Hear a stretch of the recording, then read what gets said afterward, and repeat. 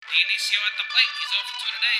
Swakowski, the big right-hander, lets it go. Okay, It's right down and it's Broadway. recording. Dionisio lets it fly, and it's raining now.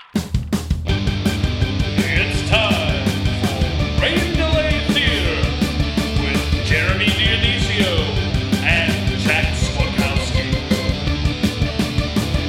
Hello, everybody, and welcome to another episode of Rain Delay Theater, the show where two bums talk about other bums at baseball games. I'm Jeremy Dionisio. And I'm Jack Swakowski. This is episode number 196, and we are recapping a pretty exciting game between the Dodgers and the Cubs that took place at Wrigley Field on April 21st, 2023.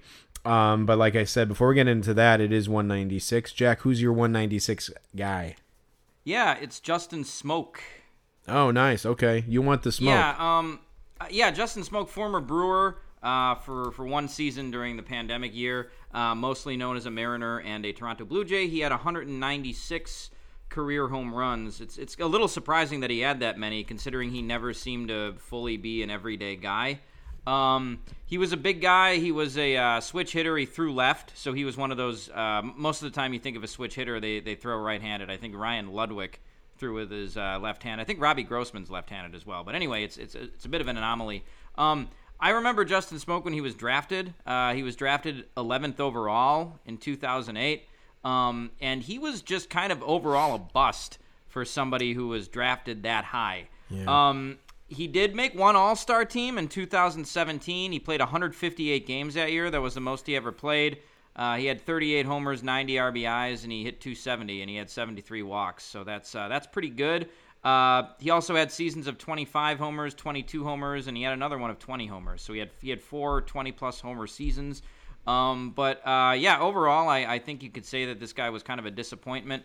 He always seemed to hit for a low average. That 270 is the only time he ever hit over 250. I remember him having a good glove as well. And he's not old. He's only 36 years old, but he's just kind of out of baseball now. It says that Wikipedia says he's a free agent, so I don't think he's playing in Japan or anything. I think he's just kind of done because no one signed him. But he's he was the one name that stuck out to me for 196, so I chose him. Yeah, that's a good one, Jack. It's funny. His name crossed my path just like a day or two ago, and I realized I hadn't thought about him in a long time. I don't know. I was maybe just looking at a card or something, but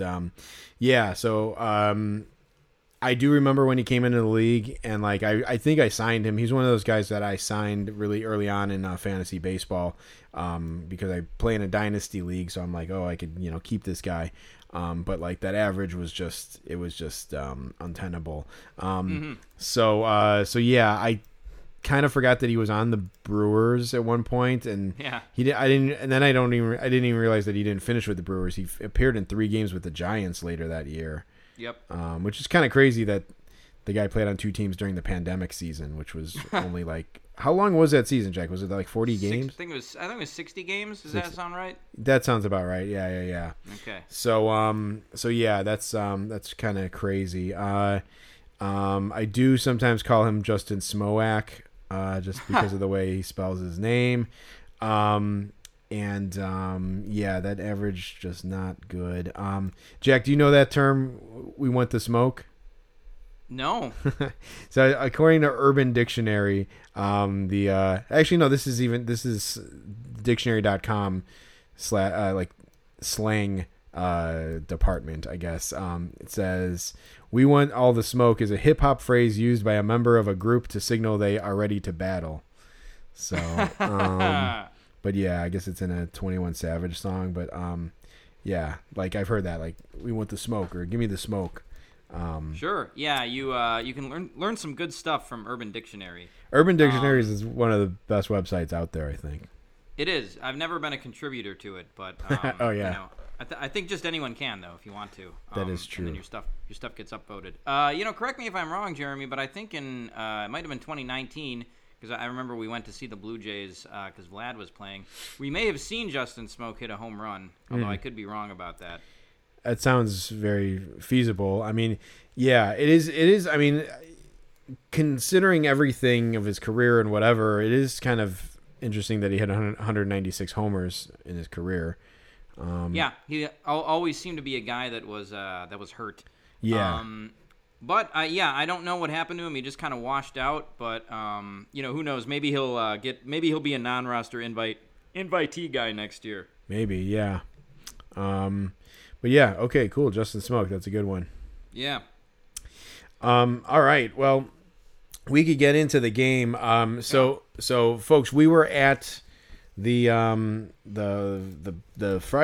last Friday's Dodgers Cubs game, which was the Drew Smyly game. It'll be known as the Drew Smyly game, where he lost a perfect game in the 8th inning to the first batter in the 8th inning. So yeah, I think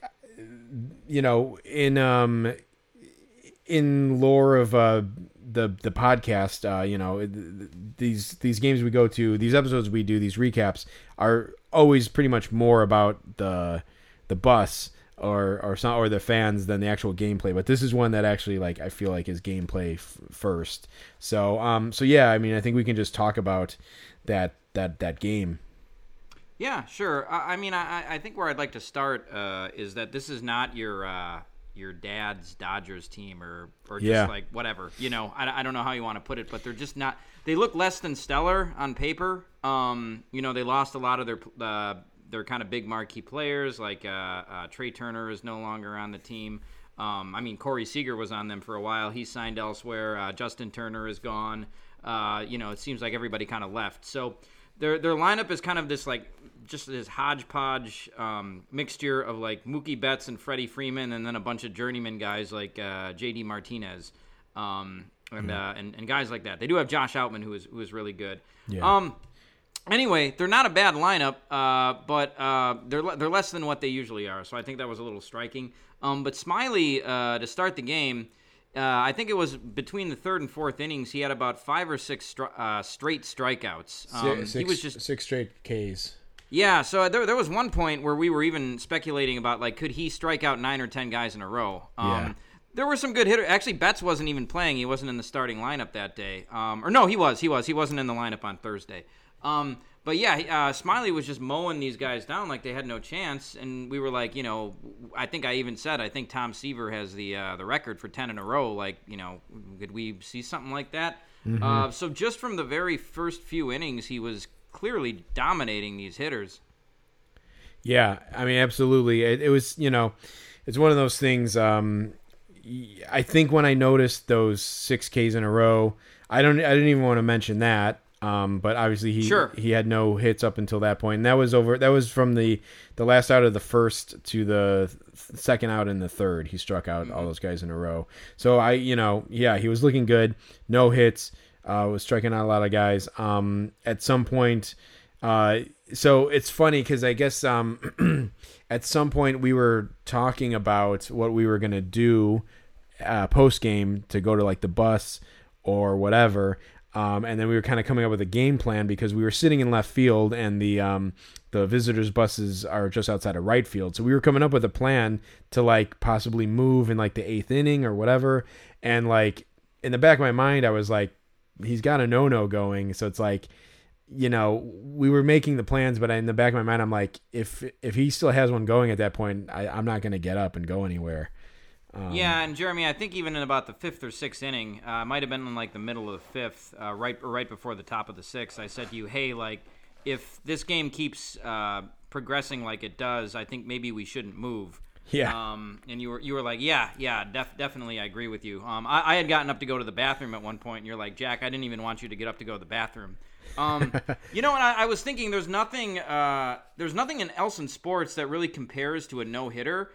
Maybe you can think of something, Jeremy, but like with a no-hitter or a perfect game, the thing about it is you can't talk about it. Like no one is supposed to talk about it, not the announcers, not the fans, like, Joe Everyman at home, like if he mentions it, that's going to curse the no-hitter. So I can't think of anything else in sports where something is happening and it's like the biggest thing in the game that's happening and no one can talk about it. It's really kind of a cool thing. And so you got to the point where once Smyly got through 6 innings, then you got to the top of the 7th inning, and everybody now, you could tell that they were aware. Smyly got the first guy out, and it was like, fine. Then Chris Taylor came to the plate. Chris Taylor was pinch hitting, or he had just come in the game. It was his first at bat, and we're in the 7th inning. Smyly strikes him out looking, and the crowd goes wild. It's the second out of the 7th inning. Even I, Jeremy, who am pretty subdued during games, was like, yeah! Like, this is me cheering for the Cubs, but, I was into it. And then the third out of that inning was he got J.D. Martinez to hit a soft fly out to right field. And as soon as Suzuki made that catch, it was like the whole crowd was like pumped up. So it's like you have this whole stadium of 30,000 people. All of them know this is happening. They're all fired up, but none of them are saying this is happening. And everybody in the stadium is trying to do the exact same things they've been doing for the last 2 hours so as not to screw this up. I had to tie my shoe, but I was like, fuck it. I'm not gonna tie this shoe right now. I can't screw it up. So it was like an amazing feeling as you got deeper into the game to be like, man, I really think this guy can do it. And his pitch count was good too. Yeah, his pitch count was pretty good. He's a relatively soft tossing lefty, kind of like a durable guy, like rubber arm kind of guy. So you figured he was good for probably 120 pitches or something. I think they took him out at about 100. Obviously he gave up a hit at that point, but it was it just was a very cool feeling. I will say, I would say most of the people knew what was going on. There were a couple of people we'll get to some of them later. Yeah, a couple of people by us who I don't think knew. And then there was one guy who actually I was surprised knew, but we will get into that. But yeah, it was really cool. I was going back and so I do remember so there was a thing at some point where it's you don't mention the no-hitter. I remember Len Casper has kind of made a point of bringing it up just kind of just to be listen, there's nothing to that superstition or whatever. Yeah. I do think I was watching back on some of the video and Boog did say he's perfect through 6 or something like that. Sure. So, yeah. But I get into it too with the superstition. I remember when Zambrano threw the no-hitter in Milwaukee. I was watching that game with past guest Ben Perkins, and I was laying on the couch. I was laying horizontal on the couch, and it wasn't even necessarily I was kind of just chilling out. I had just come back from work that day, and I was just chilling on the couch, and I was relaxing, but I didn't have the best view of the TV, but I wouldn't move. I wouldn't adjust the way I was sitting. So I can get into it there on this day, which was it was definitely warmer than the games we'd been to, but still wasn't summertime weather. It was 53 degrees at first pitch.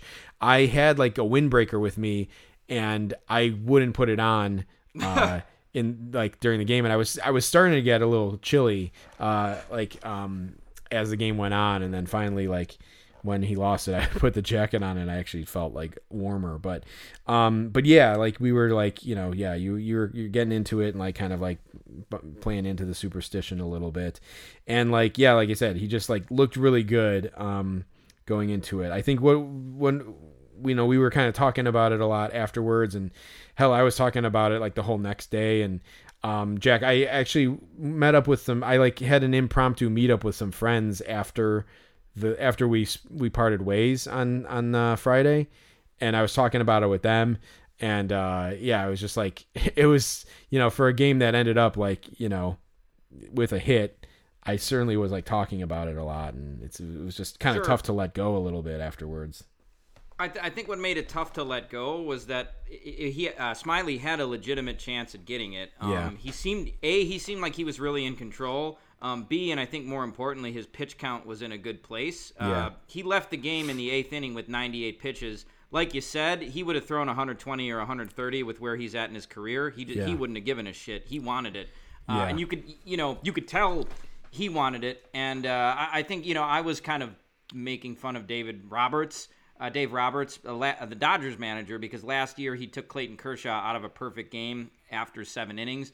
I think, and I don't know this for a fact, but I think that Kershaw's pitch count was way high. It was it was already at 100, and they're not going to let Kershaw throw 120 pitches for a team that's trying to contend, and it's Clayton Kershaw. They don't want to break him in April or whenever it was. But Smyly was a different case. There were a lot of factors. It was a pitcher in the twilight of his career who doesn't give a shit.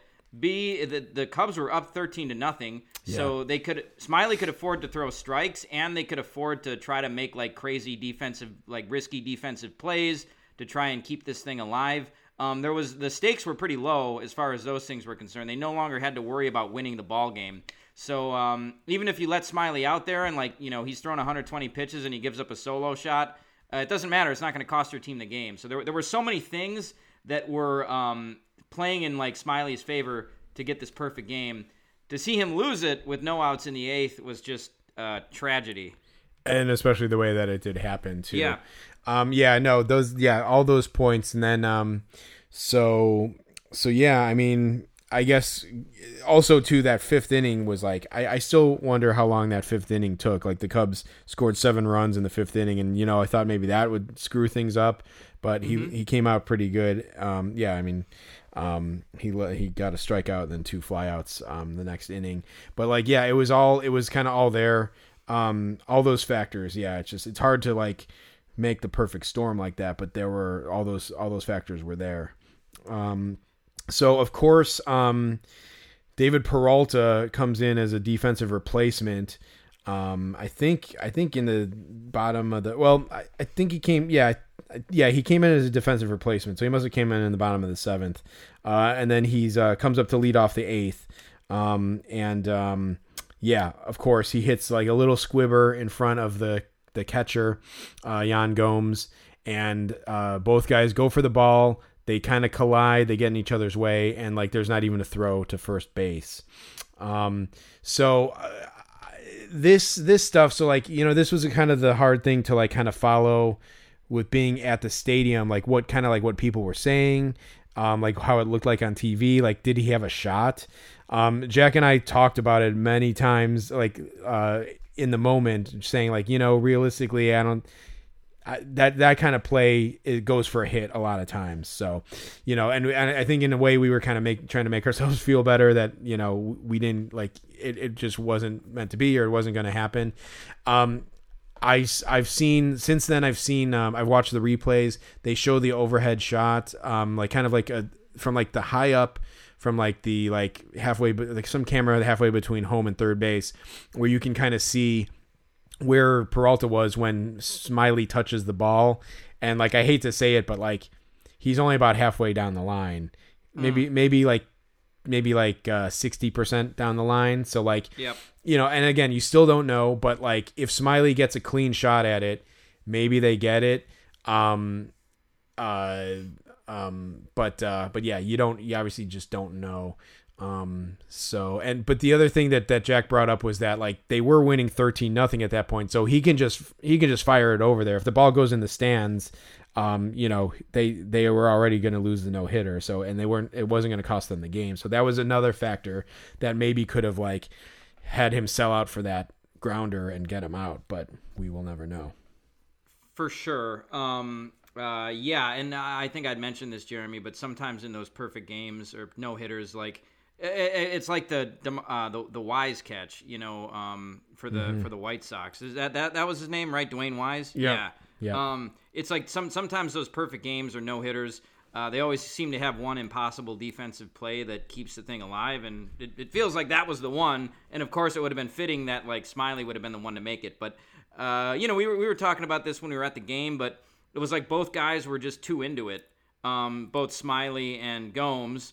And especially Gomes, you got they collided, but you got to give Gomes credit too. He really wanted his pitcher to throw a perfect game. Mm-hmm. So you can't blame him too much. It was just a case of both guys just really wanting this thing so bad, and it didn't work out, and it was the worst play that could have possibly happened. You've watched the replay, Jeremy, but I think Peralta got sawed off. I think his bat broke on that. Maybe it didn't, but it was just and of course, it's like the Jordy Mercer theory. Of course, it's that guy who breaks it up. I have no problem with a perfect game being broken up with a legitimate hit. But that was just, it was a really tough way to lose it. But I think that there's something to be said for the fact that there's only been 23 of these in the history of baseball. So there's probably been a lot more games like this that we're not even aware about. Ultimately, everybody will kind of, in the annals of baseball history, this game will be forgotten. But if you were there, you realize that he had a real shot at it. Yeah, it's obviously a little more special or different because we were there, and we witnessed it, and you could feel what it was like in the stadium. A couple of things about that. The sentiment on Twitter definitely was like, that's how it ends. Like, no, that can't be how it ends. I don't know if you watched the replay, Jack, but like you could hear Deshaies kind of stepped on Boog's like call of that play, but he says like, don't you dare, like it can't end like that. Yeah. And, oh, nice. Okay. Yeah, and I just remember, like, I don't know what you did, Jack, but I was just like, no, Yep. like, yeah, like when it happened, and like, we'll talk about what the people around us did. But I gotta say, like, there were a couple people who were like, someone said like, the Cubs are gonna Cubs or something like on that play. It's like, it's fucking stupid. It's like, I understand what you're trying to do, but it's like that was not a case of that instance. Even on MLB.com. The headline, I took a screenshot of it. It shows us a screenshot, or it shows a picture of the kind of the collision between the two of them, and it says catcher jumps on pitcher to end perfect game bid. It's like, what a stupid fucking like headline. It's like, what? So you're saying that Yan Gomes just like jumped on Smyly so he wouldn't get the out? Like, what a stupid fucking headline. Yeah. That's bad, and the people who were tweeting that, that's a dumb thing to tweet. Plays, if you think that that's like a Cubs being Cubs play, like plays like that happen all the time in baseball. Yeah. In betweener like that. It's what Hawk Harrelson called a duck snort single.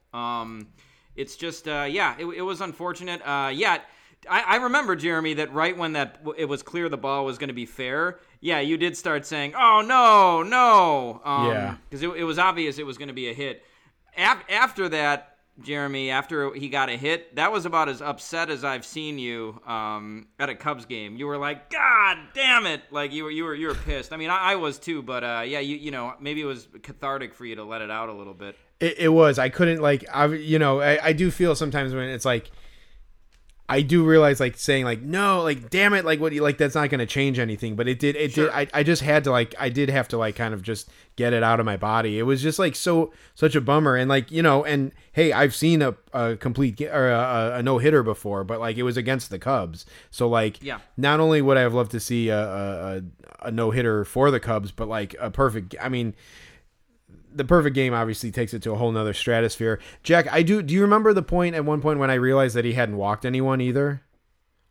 Oh shit, no, I don't remember that. It might have been like the 5th or the 6th inning. Like I said to you, I'm like, has he walked a guy yet? And you're like, no. And I was like, oh, interesting. Okay. Cause I knew it was I knew it was a no hitter, but I didn't know it was a perfect game. So yeah, anyway. And then of course, everyone's coming out of the woodworks. I feel like we're like coming out of the woodwork to say sorry, man. Mark knew that I was there somehow. He was like, Jared's probably at this game. A friend of ours, Ben, our actor friend Ben Zisk wrote on the Instagram sorry you didn't see a perfect game. And I think he's kind of a Dodgers fan. I don't know if that was partially a little bit of a chide, but yeah, it was just a sad thing. So I met up with my friends afterwards, and we had some drinks and talked about it. And the theme, the thesis statement of the whole game was that's the saddest I've ever been after a Cubs 13-0 victory. Huh. So yeah, no, it was for just sure. sad. It was, as that half inning ended, or as the pitching change happened, Smyly got a great ovation, which was nice. He tipped his cap, well deserved. But yeah, people once he came out, people started just leaving. I had the aisle seat and I was keeping score, and some guy as he's walking up stops and sees my scorecard and goes, "Did he have any walks?" And I said, "No, he had a perfect." And the guy just nodded his head and kept walking. So that just says it all. Disappointing. I was glad that he got to tip his cap though. Because he deserved it. It was a weird moment because because the trainer came out and was attending to them, and Smyly had to walk back to the mound and throw a couple pitches to show that he was okay. So there was never really a clear moment where he got his ovation. If it was a little, if the guy dumped it out into shallow right field, he would have got a standing ovation at that point. But there was never really a clean moment. So I almost wonder if Ross took him out in mid-inning so he could get that ovation. Managers have been known to do stuff like that because, like, they didn't necessarily need to take him out, and like if he threw a couple more pitches, it wasn't a big deal. But sure. But yeah, so it was just it was cool to be at, but it was sad. It was a bummer because it's like a guy like Drew Smyly who probably will not never get to that point again. Let's be honest. Yeah, so for all those reasons, like it's kind of like the same thing with that Andre Scala. No, what was his name? Armando Galarraga. Yeah, like that guy. I think everyone knew that guy would never get to that point again, including Jim Joyce. Do you remember what Jim Joyce said after that in the press conference? I know he said, "I cost that kid a perfect game." Yeah, but, he said. What else did he say? He said, "I kicked the shit out of it." But yeah, and then he was like crying at the post game presser. Yeah. I mean, God, yeah. So, I don't know. I mean, we're still young guys, Jack. Like, I'm sure we'll probably. I'm not sure, but like, it's we have a chance to see another one in our lifetime. I don't know about a perfect game, but it would be nice to see a Cubs no hitter for me at least. Yeah, Christ, man, there hasn't been one at Wrigley Field since Milt Pappas pitched by the Cubs. So at least that's unverified on my end. But like, is that correct? I believe that's correct. I mean, like, because like we said, Arrieta's both were on the road. Zambrano's was on the road. Hamels was for the Phillies, and there was no other. I remember they said after Hamels, the previous no hitter at Wrigley was Pappas. So. Jesus, man, to be at the first one in 50 years, forget. Although Jeremy, eventually there's going to be a Cubs no hitter, and there's like a 50% chance that we're going to be there because right. we go to most games. Yeah, the game after that turned into kind of a shit show. Luke Williams pitched the bottom of the 8th for the Dodgers. Yeah. Jason Hayward came in at first base. It was his first career game at first base, which was actually that was something. As well, he had kind of a cool first baseman's glove, and he caught a foul pop up too, which was funny. He made the last out of the 8th inning, or he had the last put out. It was funny to watch that because it's like you could imagine him doing that in right field, but it was just like 200 feet closer to the home plate, basically. Yeah. So that was cool. Mookie Betts played some shortstop for just the second time in his career. I think Sunday was his first ever start over there. Mm-hmm. I'm trying to think what else. Dave Roberts played like every guy in his roster. It's kind of annoying because like the Dodgers kept switching positions. Like Miguel Vargas went from second to first back to second. There were a couple other guys who played like 3 positions. Freddie Freeman took his ball and went home in about the 5th inning, so he went out. That was another thing about the Smyly thing is that the Dodgers were lifting their starters. Like they lifted Muncy, they lifted Freeman. Yeah. I mean, those guys are lefties anyway. But like still, that was another thing Smyly had in his favor. Yeah, for sure. So yeah, I don't know. It was a close one. They said third Cub all time. To take a perfect game into the 8th inning. I think there was some other. I'm trying to think of some of the other stats that were there, but that's kind of the big one. Yeah. So yeah, it was a close one. It's the closest one we've seen for the podcast, and it was just he was commanding, and it was a bummer that it had to be lost like that. But that's, for sure, again, that there's been hundreds of games like that. So yeah. For sure. Well, hey, not every game we go to warrants a half-hour conversation about the game. So I think we did pretty good. For sure, but let's get into the important stuff. Which the first note on my list is Wrigley Field food hack. So nice. So let's get into that. So to talk about the general experience, I'm wondering if I created some like bad karma, and this is what happened. But so I got there before Jack did. I got some food, and so like we haven't talked in depth about these, I don't think, but like so Wrigley Field last year installed this like self checkout scanner machine thing. So like it's self-serve, self-checkout. So there's certain stands where you just walk up and there's like a bin, there's like a heating lamp kind of thing with a little door on the front, and you just open it and you grab what you want. There's bratwurst, there's hot dogs, there's nachos, whatever.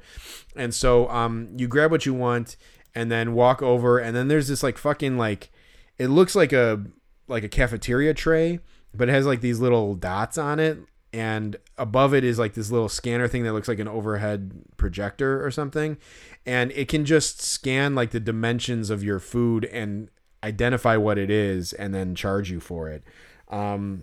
So this is the same machine that I got double charged at the last game. So I got a hot dog. I just wanted a hot dog, and I'm like, they always have fries, and it's like fries are not necessarily like a classic ballpark food, but I'm like, I always see them, and I'm like, like that would really round out the meal to get fries and a hot dog. So I was like, fuck it, let me throw some fries in there. But it's awkward to carry that stuff, and I had a water too. So I took one of those boxes that they have to the side where you just put your food in, so it's easier to carry. So I put the fries and the dog in this box, and as I'm saying this, I'm hoping that no one from the Cubs listens to this, because I don't want to blow up my spot, but because I'm going to try this again. But I had the hot dog and the fries in the box, put it on that little scanner thing, and it comes up on the little screen. It says nachos. So it clearly identified like that box shape as like nachos, and not like one hot dog and one order of fries. And so like I had like this like a beautiful mind, like like the numbers flashing across my eyes, like in the split, because I had to decide this in a split second. It occurred to me, I'm like, nachos are cheaper than hot dog plus fries. Nachos are cheaper than hot dog plus fries. So I just like kind of like did like a kind of like a half look up, and I saw the screen, and I just like hit like, pay now or whatever. And I just, I checked out. So basically, like, long story short, if you put a bunch of different stuff into that box, it might read it as nachos. I'm going to try to add like one more hot dog to it next time. Sure. And just see kind of how far I can push it. Yeah. I would say you probably don't want to pile stuff up, because then it might fuck up like the thing. I was telling my friends about this afterwards. We were having a drink, and like I was like, yeah, like I want to keep trying it. And he made a joke like having like a big mound of food. And my other friend Pat was like, yeah, I don't know what Jeremy's doing, but he's really gaining a lot of weight from all this stuff. So like, yeah, I mean, like it would be good to like get one over on the Cubs, but the side effect of that is like I'll be eating like way more food than I need to. But yeah, I don't know, potential food hack at Wrigley Field. So there you go. That'd be an easy one too if they caught you at it, to play dumb. Yes. To be like, oh shoot, I didn't even look at what it was charging me. I was just paying. Yeah, right. You would. Yeah, it's very easy to do that, and that also crossed my mind as I was like, like subtly looking around to see if anyone noticed. So yeah, I did that. I then went over to like the condiments, and I started putting stuff on my hot dog.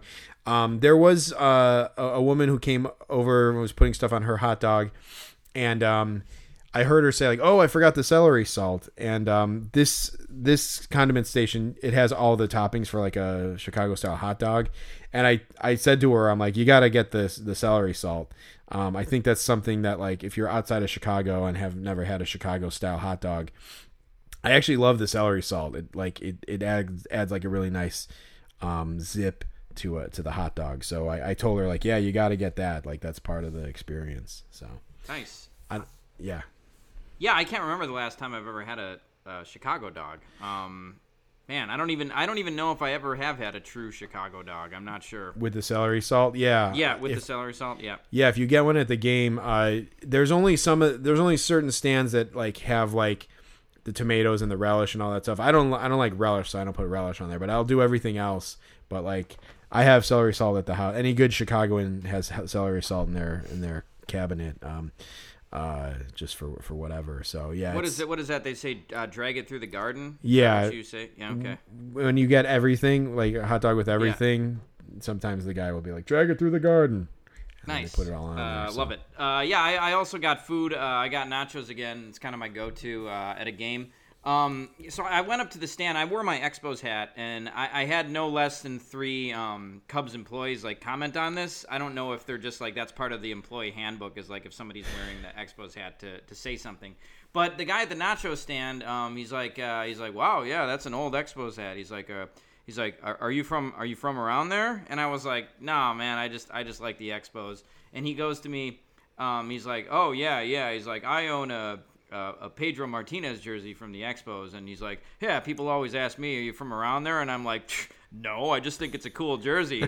So like I was a little confused. I was like, so you just did you made fun of the thing that you just did? Right.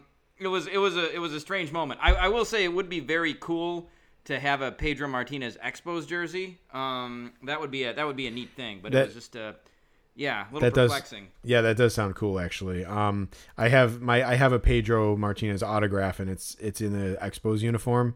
Oh, cool. Yeah, so I purposely wanted to get it on the Expos, just because it's a kind of a rarity.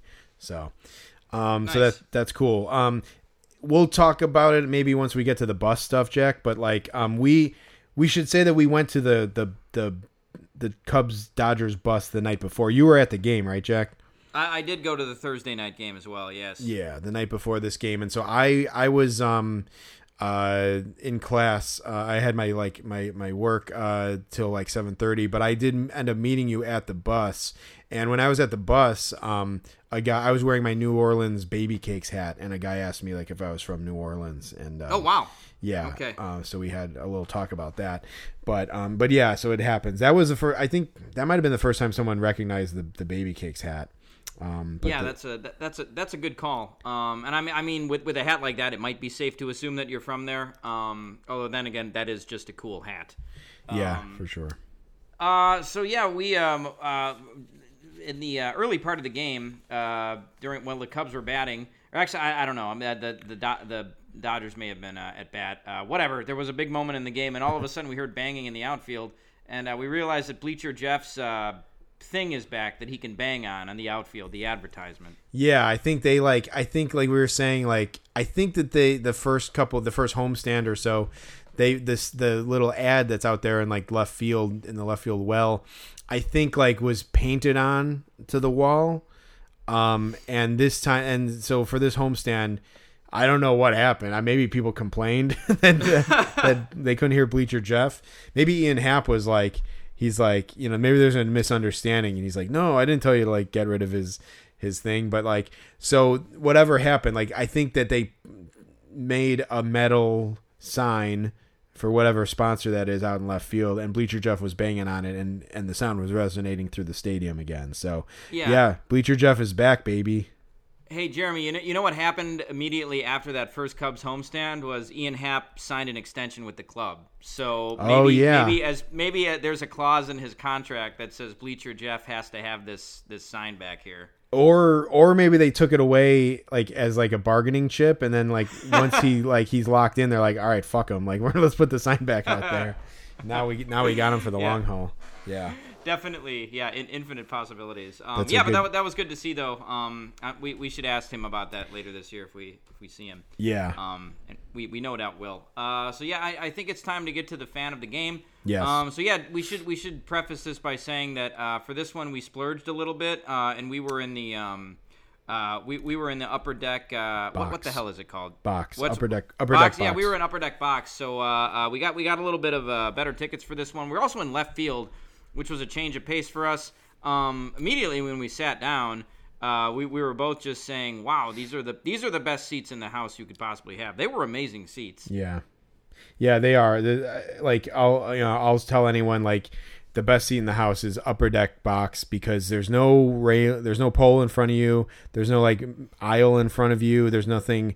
For some of them, there's no overhang if that's your thing.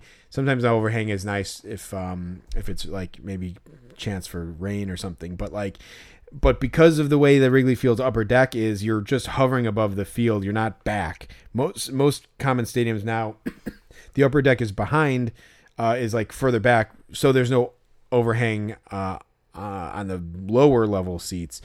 So I would say for that reason, like Terrace Reserved is like sometimes if you sit way back in Terrace Reserve, you can't see the scoreboard because the upper deck is directly over you. So that's the drawback there, but that's what makes upper deck box so good. So they're the best seats in the house, no doubt. They are. Yeah, with those Terrace Reserve, you also can't see like fly balls and pop flies sometimes too, so it can be a little rough. I remember I bought some tickets for the Padres game there, and Jeremy said I try to avoid these seats. So, I'll never it's true. They're not great seats. But yeah, where we had upper deck box, fantastic. Another good thing about where we were sitting is that there was a completely empty row between us and the people in front of us. Yeah. There was nobody sitting there, so we could put our feet up if we wanted to. It was great. Yeah. Until there was a group of 3 guys, and one of them decided that he had to sit in the middle of the other 2. Yeah. Well, those 2 guys had a buffer seat, so he moved into the row directly behind us so he could talk to both of them at the same time. Yeah. Directly in front of us, behind those guys. So between us, directly in front of us. Yeah. And this guy had a floppy Cubs hat on. So naturally we started calling him Floppy Hat Guy. This guy was to quote, "I think you should leave." He was a lot.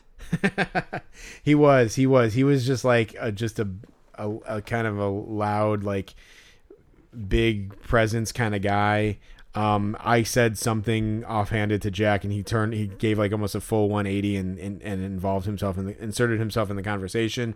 At that moment, so initially they were sitting 3 wide. They were sitting like in a row in their assigned seats, all 3 next to each other, side by side. And then this guy gets up and he sits between them. And Jack, I don't know if you heard him what he said, but he like climbs over the seat, sits right in front of us. I had my feet up on the seat too, which again, like I've chastised people for doing it before, but I'll do it if no one is in that row, like I'm not going to do it. I'm not going to see like someone sitting in a seat and I'll put my feet right next to them. So it's like kind of in their face. But at that point there was no one there. And he just kind of like big, like behemoth wise, like kind of climbs over the seat, sits down. And then I hear him go like, "Oh yeah, I like this better." And it's like, oh, great that you like it better. Like, we don't like it. And you know what? And the friends then, they have to like turn around and like talk to this guy. And like, I don't think they wanted to do that. So it's like, oh, great, you like it better. You're the only one. So like, cool. I'm glad you were happy. But everyone else now is like kind of slightly inconvenienced because of this. Yeah, no, it wasn't great. And he was definitely, he seemed like the third wheel, or like the guy that his friends like being with least. They weren't really reacting or saying much about what he was talking about. He was a talker. He was a talker. And one thing too, I don't think there's any way to make the floppy hat look good or cool. No. It's just a bad look on anybody. I don't know if you've ever tried to pull it off. I would never wear a hat like that. No way.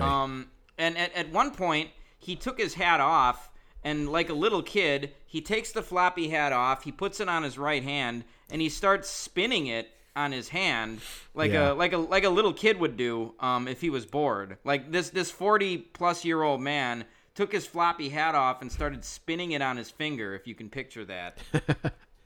Yeah, it was, and then then his head was like exposed right in front of us and stuff. So, yeah, that was weird. The hat was weird too. It had all these like compartments on it and shit. Like it had like a little thing where you could hold like a pen or like a cigarette or something. Like it was like a Swiss Army hat or something. Like it was weird. It looked like a giveaway to me, like a Cubs giveaway. I think it was. It had I think it had a Budweiser logo on it. So of course, okay. I don't know why, but yeah, something with the Cubs, like they've always tried to push the floppy hat. Like that was always like, just like the White Sox have like Elvis night or whatever. Like the Elvis night to the Cubs is the floppy hat night.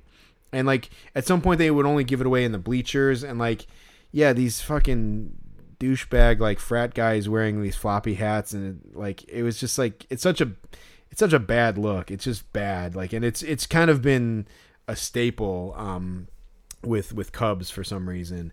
And this guy is, he's the one keeping it going. But so he was just definitely a talker, and he was saying so much that it was impossible for his friends to continue to actually humor him and respond to all these things.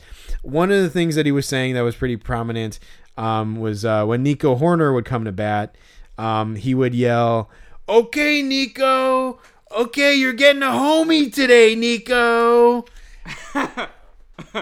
Yeah, Jeremy, people say ribby when they want to say RBI. Yeah. But nobody says homie. It's not a thing. No, homie is not a thing. Yeah, like sometimes people like a cutter, sometimes they'll call like a cutty or a splitty, the splitter they'll call a splitty, but not homer and homie, no. No. And so it was funny because he said it like in Nico's, maybe it was his first and second at bat. Yeah. But then Nico Horner's third at bat comes up, and this guy is going like I just hear him going, I can sense it. I can sense it. Almost like in the X-Men movies when like Professor Xavier gets too much information and like you hear the ringing in his brain. Or it's like, in Close Encounters of the Third Kind, like, Richard Dreyfuss like gets possessed and makes the mountain out of mashed potatoes. It's like this guy, it wasn't even enjoyable for him. It was like he had some kind of sixth sense. And what happens? Nico Horner hits a fucking home run in that at bat. Yeah. It's like that's the worst thing. And this guy, Jeremy mentioned that the guy interjected himself in a conversation. It was when we were talking about Noah Syndergaard, and the guy was like, "Oh yeah, was he on that 2015 Mets team? Like, was he a rookie that year?" The guy knew a few things about baseball. Yeah. And he successfully predicted a Nico Horner home run. It's not like he was predicting Patrick Wisdom home run, where like Patrick Wisdom has homered in half their games this year. Nico Horner's not a home run guy. If he gets 600 at bats, he might hit 12 to 15 homers. So like, it was definitely weird that this guy predicted it. But no matter how much baseball this guy knew, like he could have written all of the copy in Ken Burns' baseball documentary, and it's like that would not have redeemed this guy. No, it was one of those. He was like a difficult guy to get a grasp on because like he wasn't just a bonehead. He wasn't just like a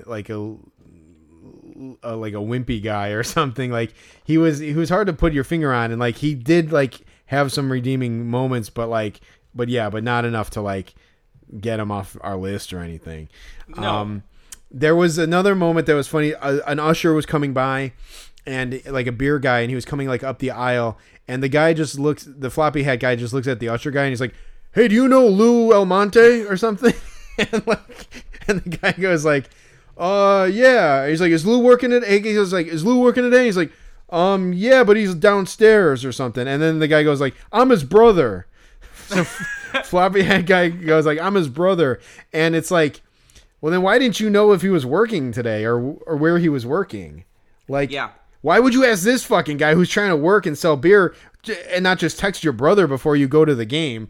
And so then him and the usher guy were having like a conversation, and like, I could feel like the usher guy was kind of, or not the usher, the vendor guy. I could tell like he was kind of like, "All right, yeah, I know him, he's cool. Yeah, the beer's going fine, whatever." And it's like I could tell like he just wanted to kind of get moving, and like this guy like got him in a headlock. He probably knew that his brother wasn't there, and he just used it as a chance to talk to this guy.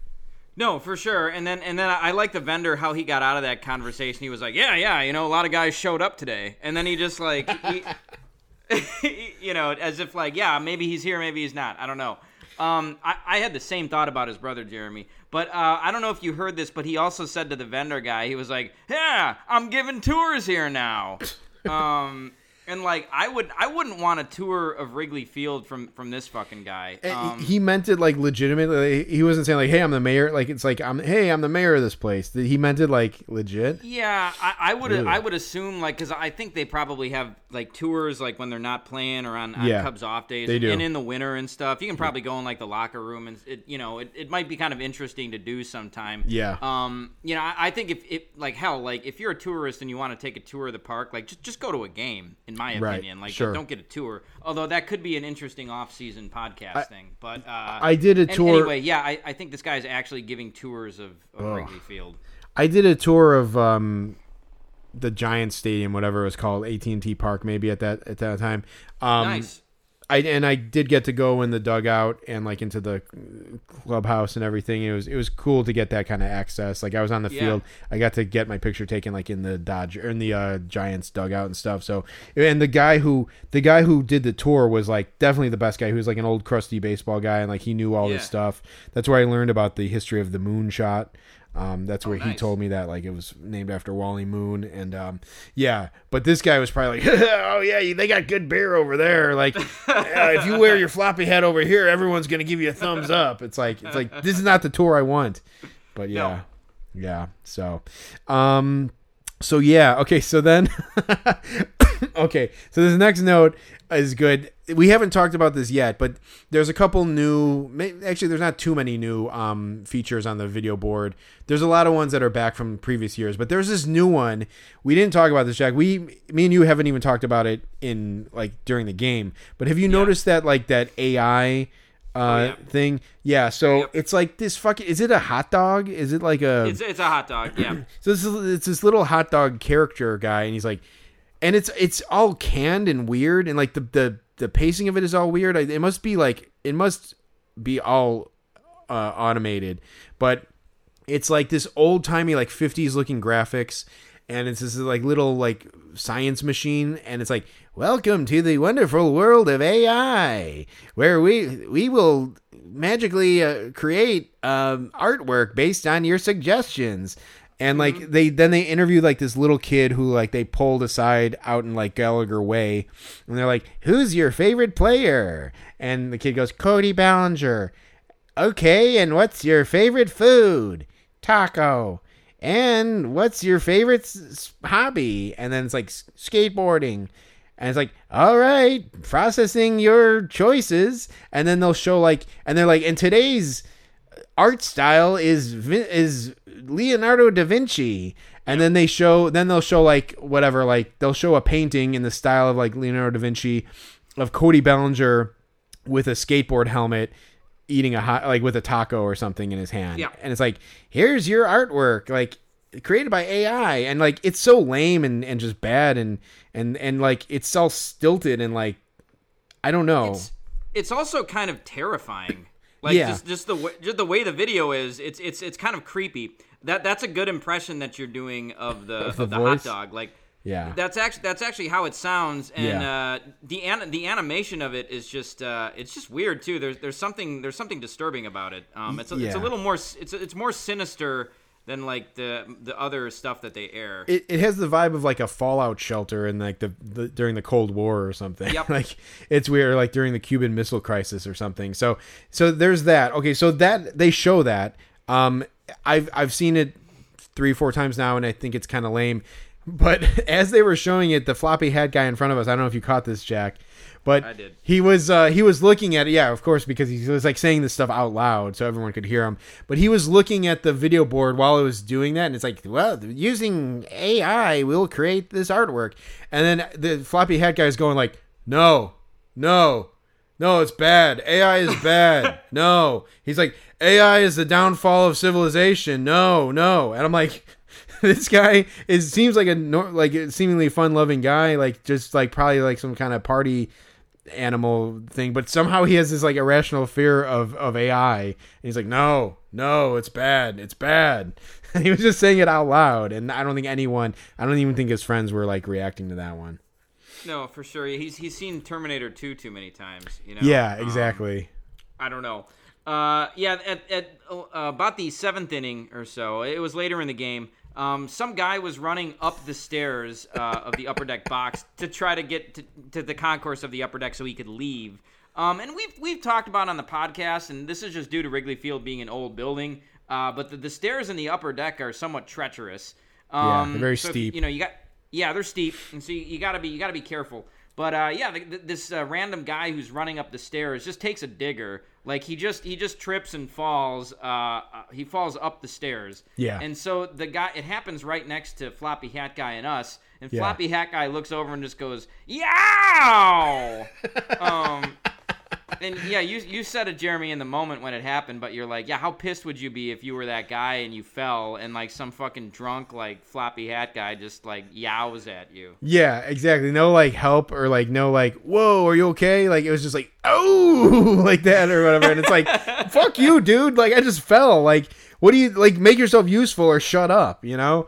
Like, and like, I think I was like saying something to you, Jack. I was like mid sentence, and that happened. I just like fucking lost it. I just started like laughing because it's like, oh my God, dude, like you're so annoying. Like I just fell, and that's how you react. It's like, you're not watching America's Funniest Home Videos. Like, this is happening in real life in front of you, where you could do something, and then you choose to do that. So anyway, I think that probably sums up this guy probably the best, maybe. Sure. I did see Jack, his buddy, who honestly, his buddies seemed like the guy in front of you, his friend, also kind of seemed like a windbag kind of guy or whatever, but he was not definitely. Yeah, he just wasn't as loud as Floppy Hat guy. The guy in front of me to the left seemed kind of just like a nerdy guy who was just kind of like quiet and along for the ride a little bit. He seemed out of place and like he wasn't having a good time. The guy in front of me almost could have been like Floppy Hat guy's other brother. Yeah, exactly. Yeah, honestly, he probably resents Floppy Hat guy, because otherwise this guy would be the big loudmouth of the group. But and I felt like they were getting pretty drunk. I think they were like drinking pretty steadily through the game. They were, yeah. They had at least like 3, I think. And so the guy in front of you, Jack, looked over at you at one point, and he goes like, "Look at it." I think it was when he was standing, and I think maybe you might have like did the move like, "Hey, I can't see," like you're shifting side to side. Sure. And it was absolutely warranted. But like I think the guy saw you trying to do that and was kind of being like, "Oh, what, this guy needs to see," or something. And I heard him go like, "Yeah, well, look at him scouting over there." And because you had like your scorecard and like again like your binder or whatever. That binder is trouble, Jack. You've brought it like twice, and you've gotten 2 comments about it. So we'll have to see what happens with that binder. But like the guy goes like, "Look at him scouting over there." And then actually it was Floppy Hat guy goes like, "He's not scouting, he's keeping score." Like, yeah. So again, it was hard to pin this guy down. Floppy Hat actually maybe like called off that guy like from like saying some shit or something. I don't know. No, for sure. I did when that guy said that to me, because I legitimately didn't hear what he said. I did the Paul Turner reaction. I went, huh? But yeah. I didn't hear him. And then Floppy Hat guy, I guess, came to the rescue. Jeremy, I don't know if this has ever happened to you. I think it's happened to us, but like that's not the first time that we've been keeping score and someone asked us if we were scouting. Which sometimes people think that it's like, no, we're just, if we were in scout seats, we'd be in the fucking, in the first deck. No way. Right. Yeah, I know. You can't scout a guy from fucking 300 feet away. But no. Unless you're probably like the Mike Matheny's head scout or something. That's probably what they do. Yeah, right. Last thing. This was just a small thing, but at some point, I had one more thing too. Other than that, sure. Oh yeah, it's the way he reacted probably. Well, that too. But I had not. There was one more thing which I don't think you caught this. But let me say real quick. So there was because this guy like so like a couple rows in front of those guys, his friends, were like these 2 older guys. They were wearing like custom City Connect jerseys, and for some reason like they were climbing up like 3 rows and then going out to the aisle through Floppy Hat guy's aisle. Yep. Normally that's like a complete foul, is to be like, "Hey man, just don't make me get up just because I'm one person in a row where you're not even sitting. Like, go through your row. Don't stop making me go through." But this guy kept going through there. I think I heard him say to Floppy Hat guy something like, "These are supposed to be our seats," or something like that.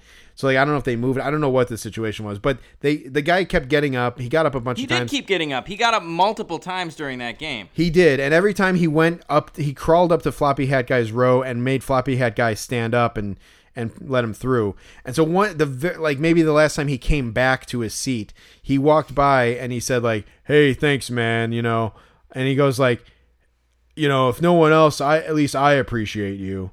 And then Floppy Hat guy goes like, "Oh no, man, it's okay, whatever." And like, but it was like, and then I was like, don't tell Floppy Hat guy you appreciate him. Like, no one appreciates him. Like he doesn't need that kind of like positive reinforcement.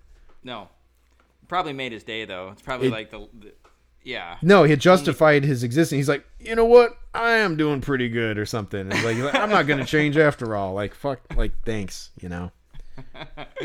One other thing that I heard from him was he was just talking to his buddies. This was like seemed to be apropos of nothing, but he was like, "Oh yeah, just saw Super Mario, fun movie, didn't take itself too seriously." It's like, yeah, thanks. Thanks for thank you for that. Yeah, that's funny. Like it's definitely a kids movie, and like, but yes, yeah, that's funny. I wonder if he was by himself, like watching that. Yeah. But that's funny. I didn't hear him say that, so that was pretty good. The last thing about Floppy Hat Guy is all of that being said of like what the experience was like being behind this guy. I would have guaranteed you, I would have bet you money that they had no clue what was going on in the game. However, when Peralta gets the hit off of Smyly, what does Floppy Hat Guy do? He slams his floppy hat onto the ground. He like ripped it off his head and slammed it to the ground. And then he kind of got up and left too. I think he got up and went to the bathroom or something. But it hurt him. It hit him hard, and he apparently was in on it. Like he knew what was going on, so he knew what was at stake. Yeah, like you said, Jeremy, Hart got it pinned down. As we were talking about him, I sort of got the impression that with as many Cubs games as we go to, it may not be the last time we run into this guy. Could be, yeah. If he keeps wearing his floppy hat, he'll certainly be an easy guy to pick out. So, yeah, we will see if he eventually becomes a recurring character. One thing that's kind of a segue into the next thing we're going to talk about, but there was a camera guy who kept coming in our section. He came twice. First to, like, the Cubs play this game, and it's like an autograph game where they the Cubs will, like, show an autograph, and then they ask a fan in the stands, is this autograph real or is it fake? And the fan has to guess, and then if they guess right, they win in a bucket of Garrett's popcorn. So they were playing this popcorn game in our section. It's very anticlimactic. Like the person just guesses, they get their popcorn, and then it's done. They guessed that it was Yan Gomes, which would be kind of some foreshadowing for us. Jeremy, have you ever seen this game played and it's been a fake autograph? No, was it Justin Steele today? I've seen Gomes before. Yes. It was it was Gomes before. It was Steele at this game we were at. Okay. But yeah, we did see Yan Gomes. I did see it fake once, and I actually think I got fooled. And it might have been Yan Gomes, actually. Interesting. I can't remember, but yeah. But yeah, they played that game in our section, and then there was another time that same camera guy was over there. He must have just been the guy who was like stationed in left field. But he was having a bunch of kids like line up so that they could show them all on the scoreboard, and that was kind of annoying. It didn't really affect us that much, but it's like it took like 3 minutes for this guy to get his shot together. He was like rearranging all the kids and stuff. He was like, he's like, all right, get closer together, like move up, and he's like, all right, you two climb over the seat and get behind him, and like he was like moving these kids around, and I'm like. I'm a guy who's in like video and like deals with like high school kids, and like maybe that's the difference because like I tell kids like whenever we try to do like our class picture, it's like it's fucking I feel the pain of like a parent with like 5 kids because it's like you can't get these kids to do what you need them to do, and this guy was like, yeah, climb over the seat and get behind him, and I'm like, dude, like good luck, you're not gonna get the shot you want, No, for sure, and there's something about it too that you feel like with a lot of those camera shots, it's like it's candid, but it's and most of them seem to be. But like how many of those shots that they show on the camera there are not candid and are as staged as that one was? I don't even remember seeing that shot on the big scoreboard. I think maybe we had started to move towards right field at that point or something. I don't know. Yeah. But anyway, Floppy Hat. I don't know if you remember this, Jeremy, but Floppy Hat guy saw the camera guy, and multiple times he begged him. He was like, "Hey, I want to get on camera. Can you put me on camera?" I remember. Yeah, he said like, "Hey, if I drink this beer, will you put me on camera?" Like he was saying that. Like he wanted to be the guy who chugs the beer or whatever. Yeah.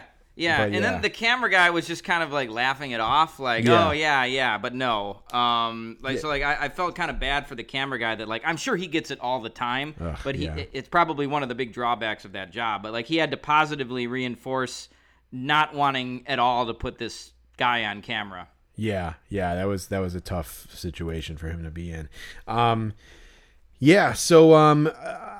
So as we talked about earlier, like, everyone was, in on it, like in on the perfect game, like they could sense it, they could feel the vibes.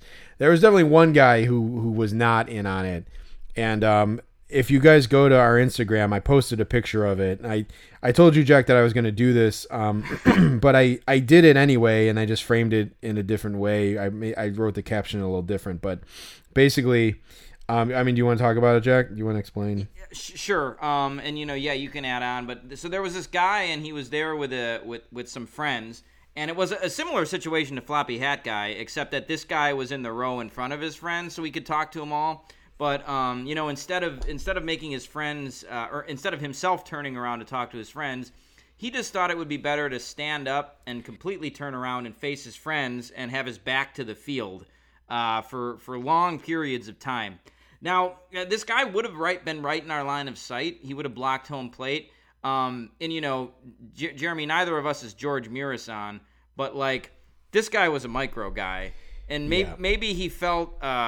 Maybe he felt comfortable standing because he's just not used to being in anybody's way.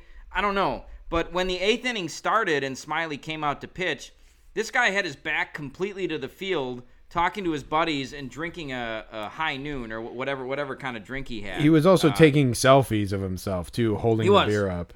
He was. As if he was going to put him on Snapchat. It looked lame. It always looks lame when, like, a guy takes a selfie of himself. It's just not... in that fashion, it's just not great. This guy was ridiculous. I'm glad you got a picture of him because it's it was something that deserved to be documented. Honestly, I was shaming him because like he was taking this picture, and so I whipped my camera out and I was like taking pictures of the field, which was directly in front of me. But he had to have, as he was like taking his selfie. In the background, he had to see me like squaring up and taking my picture with him clearly in it, and I like to think I shamed him a little bit. But the picture that I got is fantastic. It's right after I was looking at it closer, and you could see Peralta on first base. So it was right after Smyly gave up the hit, but he's still on the mound. And I got a picture of this doofus like taking a selfie of himself holding his beer up next to his face. And I wrote, some of us almost witnessed history at the Cubs game yesterday. And it's kind of cool. I follow this guy, and this guy follows us back. Cubs ball hawk. He's just some guy. I don't know who he is exactly, but I'm sure we were in his presence before. But he has an account, an Instagram account, and takes these pictures. And actually has a drone too that he like, or he has a selfie stick that he uses. But yeah, we were. He follows us, and he liked that picture, so that was kind of cool. Yeah, I'm looking at that picture now, Jeremy. That's that's a funny fucking picture, man. Yeah, it's perfect. I mean, it just shows the guy's back is completely to the field, and he's taking a selfie of himself, and he looks like a fool. Yeah. That's great. That's what this podcast is all about. Yes, exactly. All right. Speaking of what another thing that this podcast is all about, we did like move down to right field, and we kind of got ourselves in kind of a holding pattern until the game ended, and we could shoot down to the corner, to the right field corner. As we were sitting down, we kind of just kind of started squatting in this one section. It's like we sat down in this row, and Jack dropped. So there was a giveaway at the game, and this is one that Jack didn't turn over right away. He was holding on to it. But it was like a luggage tag. And honestly, it kind of sucks because it was a luggage. It's like the Cubs London series luggage tag. And at one point I was looking into possibly going to London for this series because it takes place during my birthday. And I thought it would have been pretty cool. I've never been to London before. And it would be cool to be at those games. And I just think it's just the fucking airfare is just too expensive. It's just too much money. So it was kind of rubbing salt in the wounds that they were giving away this luggage tag where I maybe could have used it, but I just don't think it's going to happen. But Jack dropped his while we were kind of stuck in this section. And the usher, there was an usher lady, and she's like, "Oh, you dropped your giveaway there, your luggage tag." And Jack's like, "Oh, thank you. And he picked it up, and the lady goes like, "Yeah, you don't want to lose that." And I was thinking lady, you don't even know. I don't think this guy would care if he lost it. No, I did want to lose it, actually. I threw it away when I got home. So, yeah. I offered it to you, Jeremy, but you were non-committal. Maybe you had those inner feelings about it. I don't know if that contributed to it, but yeah. it is kind of like salt in the wound, though. I wonder what those are going for on eBay. I'll try to do a quick check. Oh man, now maybe I don't want to know. That's the reason to not get rid of it, I would say. But it's also like you got to sell it on eBay and shit. And you have to have an account and all that stuff. But For sure, yeah. Hey Jeremy, that lady too, that usher lady. She mentioned my Expos hat, and then I was nice again. I was like, oh yeah, well, thanks. And then she kept talking to me, and I completely missed an at bat because of that. Yeah, right. Yeah. She was like kind of just carrying on this conversation, which like did not seem like worth. Like, yeah, it was like it seemed like there wasn't room for a conversation, and she kind of kept it going for some reason. Sure. Well, anyway, the game ended. As I said, it was a crap show, and we went outside to the bus. We knew that we had done the bus the previous night, as Jeremy alluded to, and we knew it was going to be busy. But we happened to be the first people down there. We made fantastic time. We were in a good spot to begin with, but we didn't have to deal with any like kids going 4 wide this time, so we could just kind of shoot down the concourse and get in there. So we had the catbird seat, I guess, as we can continue to call it. We saw a security guard that we hadn't seen in a while. So the Cubs beefed up security for the Dodgers series, it seems, and they literally busted out the big guns. Our buddy with the pistol, who we've seen multiple times since 2019 or maybe 2021 when we first started doing this, was there. We don't have a good name for him yet. It's a work in progress. One thing about this guy, Jeremy, for me, is that when you look at him, he couldn't possibly have any other job than security guard or bouncer. You know what I mean? Yeah. He's just the way he's built. He's like a guy who's about as tall as we are, but he's stocky, but not like really that ripped. But not in bad shape either. He's got like a really short like hair on the side, just kind of a crew cut. He wears a lot of bling. He's got a nice watch, and like he wears rings and stuff. He might have earrings too. It's like, and he's got some tattoos. It's like this guy's a bouncer or security guard if you ever saw one. Yeah, I almost want to this is giving him too much credit, but I just recently rewatched Sicario, and he kind of reminds me of like John Barenthal from Sicario a little bit, but sure. John Barenthal is more ripped than this guy. This guy's kind of just like a schmo, but he's a goofy guy. I kind of like the big gun, honestly, a little bit. Yeah, okay. But yeah, so I don't know, but yeah, he was there with his gun. So that's the point of all that, is to say that he's back. He did talk to us a little bit last year. This time he didn't really say anything, but I could see if we see him again, maybe he'll remembered us once, but then I think forgot us again, and so I could see him remembering us basically. Definitely. Yeah, he's the biggest shot out of all of like those security guards. It's like he's the one who seems to run the show. So yeah, maybe even if he did know us, it would kind of mess with his swag a little bit to like acknowledge a fan. He was the guy who said I can't give away that information. Like before that fan, which I don't know if we talked about that on the podcast. I can't give away that. I don't give out that kind of information. Yeah. I remember some fan asked that guy, the guy, the big gun, like, hey, do the players come out, or when do the players come out, or who's come out? And he's like, I'm sorry, I don't give out that information, or something like that. Yep. So yeah, that's right. Hey Jack, real quick side note, it looks like that luggage tag is actually going for about like $20. God damn it! But I could have given it to you, sold it, and we could have bought it. We could have bought tickets to a damn game for that. True. Is it? Has it gone out already? Is it in the incinerator? Yeah. You probably don't want to fish that out of the garbage anyway. But I might sell mine for that price. I mean, I would rather get rid of it because it is kind of like it stings a little bit.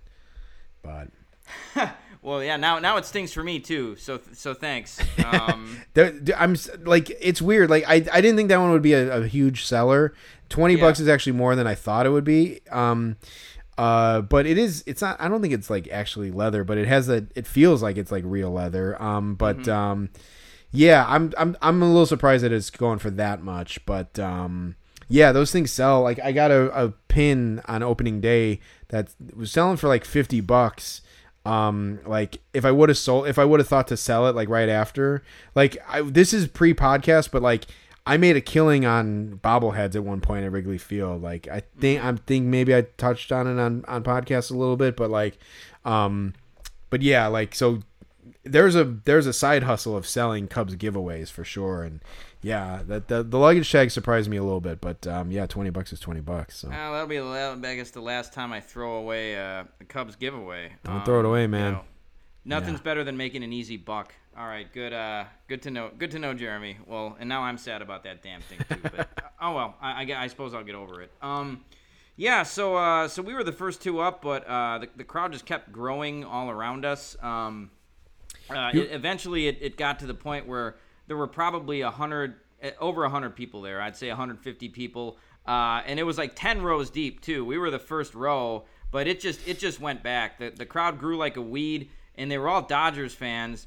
And most of these people were just idiots too. So it was a bad scene. It was. We can. I don't know if you want to talk a little bit about what happened the night before too, but yeah, sure. There were not as many people there the night before, but that game started in a delay. I think it was delayed for like 40 minutes or something, 45 minutes. And like the game ended like 11. Well, I mean, by the time they came out, it was about like 11:30. I want to say, was that right? Yeah. They didn't start coming out till after 11 p.m. So that was a late one, and it was a weeknight. It was a Thursday night, but still, it was a school night. So and it was late. There was enough people there that night under those circumstances, and no one stopped. None of the players stopped. None of the announcers or stopped. coach. None of the coaches stopped either, did they? No. Oral Hershiser told fans to go get him at the hotel, which is. Chris was there, and we were remarking, like, we've never seen that happen. Like, why would you encourage people to go to... This is why the people go to the hotel, is because people like that are encouraging them. One other person did, too. Who was it? One of the coaches also said it, too. Like, oh, so I'll get you at the hotel or whatever. Yeah, I can't remember, but there was more than one guy who said it. Hershiser was disappointing. The first night, Thursday, the day we didn't go to the game... So Anthony was there. So this was the first Anthony appearance of the season. Yeah. Before he came, his buddy showed up. Jeremy, you showed up a little after me, but his buddy was the guy that was just to my left. And he and I were kind of talking before you got there, and he saw my cards, and he was like, oh yeah, like what do you got there? I was like, oh yeah, I got some cards. He's like, yeah, I got some stuff too. So he showed me his cards, and he had cards of all the guys. And I was like, have you ever tried to graft the Dodgers before? And he said no. So he, and he was with Anthony, and we've said this before. Anthony, like, he's a goofy guy, but he does have good information, probably just because he's always there. Yeah. But so this guy tells me like a pretty valuable piece of information because we had been talking about getting Jason Hayward. So he says to me, he's like, yeah, Hayward, he drove here today. He's in the Cubs parking lot, so he's not going to come to the bus. And I was like, oh, really? Like that makes sense. And the guy goes, yeah, here, look, see. And he shows me a picture on his phone of Hayward walking into the stadium, and it's like, and of course Anthony, who came up later and was chilling with this guy, like was probably there too. So these guys, we've speculated about Anthony before, like what the hell does he do for a living? It seems like he can just stay at the stadium all day and like try to get autographs from these guys. But yeah, they were both, as more and more Dodgers came out, they were both lamenting like how none of the guys were signing. And after Hershiser said the thing about the hotel, the guy goes to me, he's like, yeah, they never sign at the hotel. That's why I stopped going there. So it's like, yeah, him and Anthony probably definitely go to the hotel too. So, oh God, yeah. I don't think we've talked too much about the hotel, but like that's like the dark side. Like we've heard. On the at hanging out at the bus, like of guys who actually go to the hotel too, and it's like that might be like a bridge too far, Yeah, that's not a threshold I'm really willing to cross. So yeah, but some people do it. But yeah, none of the Dodgers were stopping at all. Chris was telling us that he'd heard that the Dodgers were really bad graphers. I don't know if that Facebook site that you guys go to, has any of that information, but. Yeah, we figured it was going to kind of be a bust, and it totally was. It was a complete goose egg. No autographs the previous night. Yeah. So that was what we went into on Friday. We highly debated if it was even worth going to the Dodgers bus that day, but we figured we'd give it one more shot. Yep. So yeah, there were just idiots all around. Obviously, it was a tough game for the Dodgers. So the players started coming out, and there were like people behind us. Basically, there was at one point like some lady who like tried to get like Jack to like let her kid go up to the fence, but like Jack didn't hear her ask that. And I kind of just was like, well, I don't know what's going on over there. Like, I'm worried about what's happening here. And that's a I will say I'm glad I didn't hear her. If she would have asked me, I would have told her no.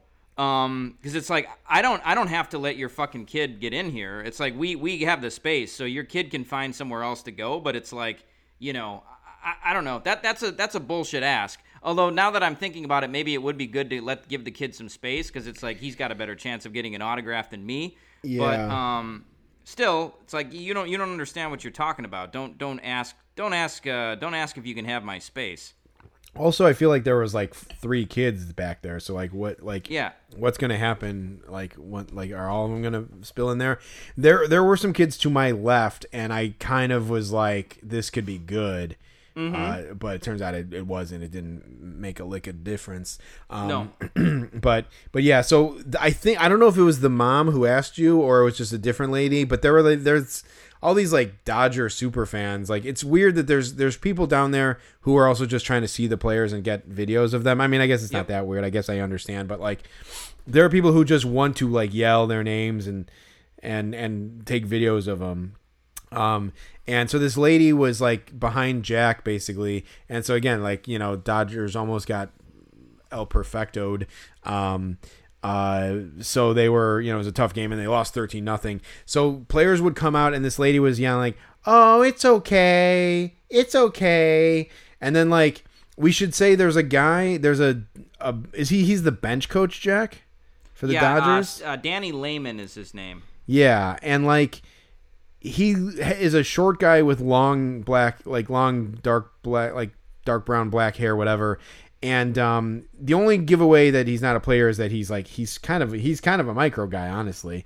He is. He looks a little bit like Steve Nash or something. Yeah, I could see that. But he kind of looks like James Outman.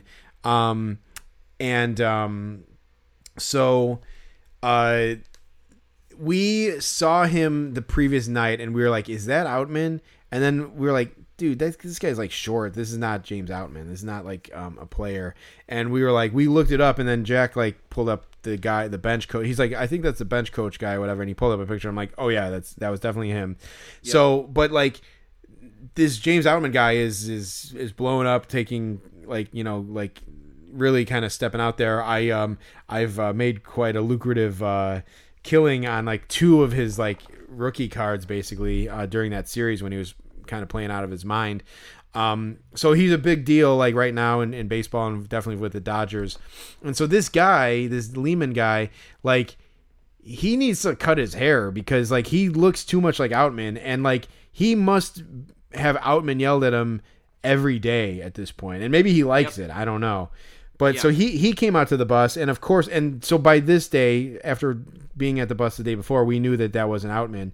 But, you know, other people didn't know. And this lady, the guy comes out, and he goes right on the bus. But I hear the lady behind Jack goes like, "Oh, it's okay, Outman." Yep. And it's like, ugh, like bad. It's bad. And honestly, it's not. I mean, this lady was bad, but like I think he's partially to blame as well. No, for sure. Yeah, like is it better to toil in obscurity and no one knows you, or to like have people cheer for you, but they're cheering for the wrong person? Right. Yeah. I don't know. So eventually, like you said, we were heavily debating whether or not even to go to the Dodgers bus on the second day. The Dodgers also had like the 4 party buses parked behind their buses that were going back to the hotel.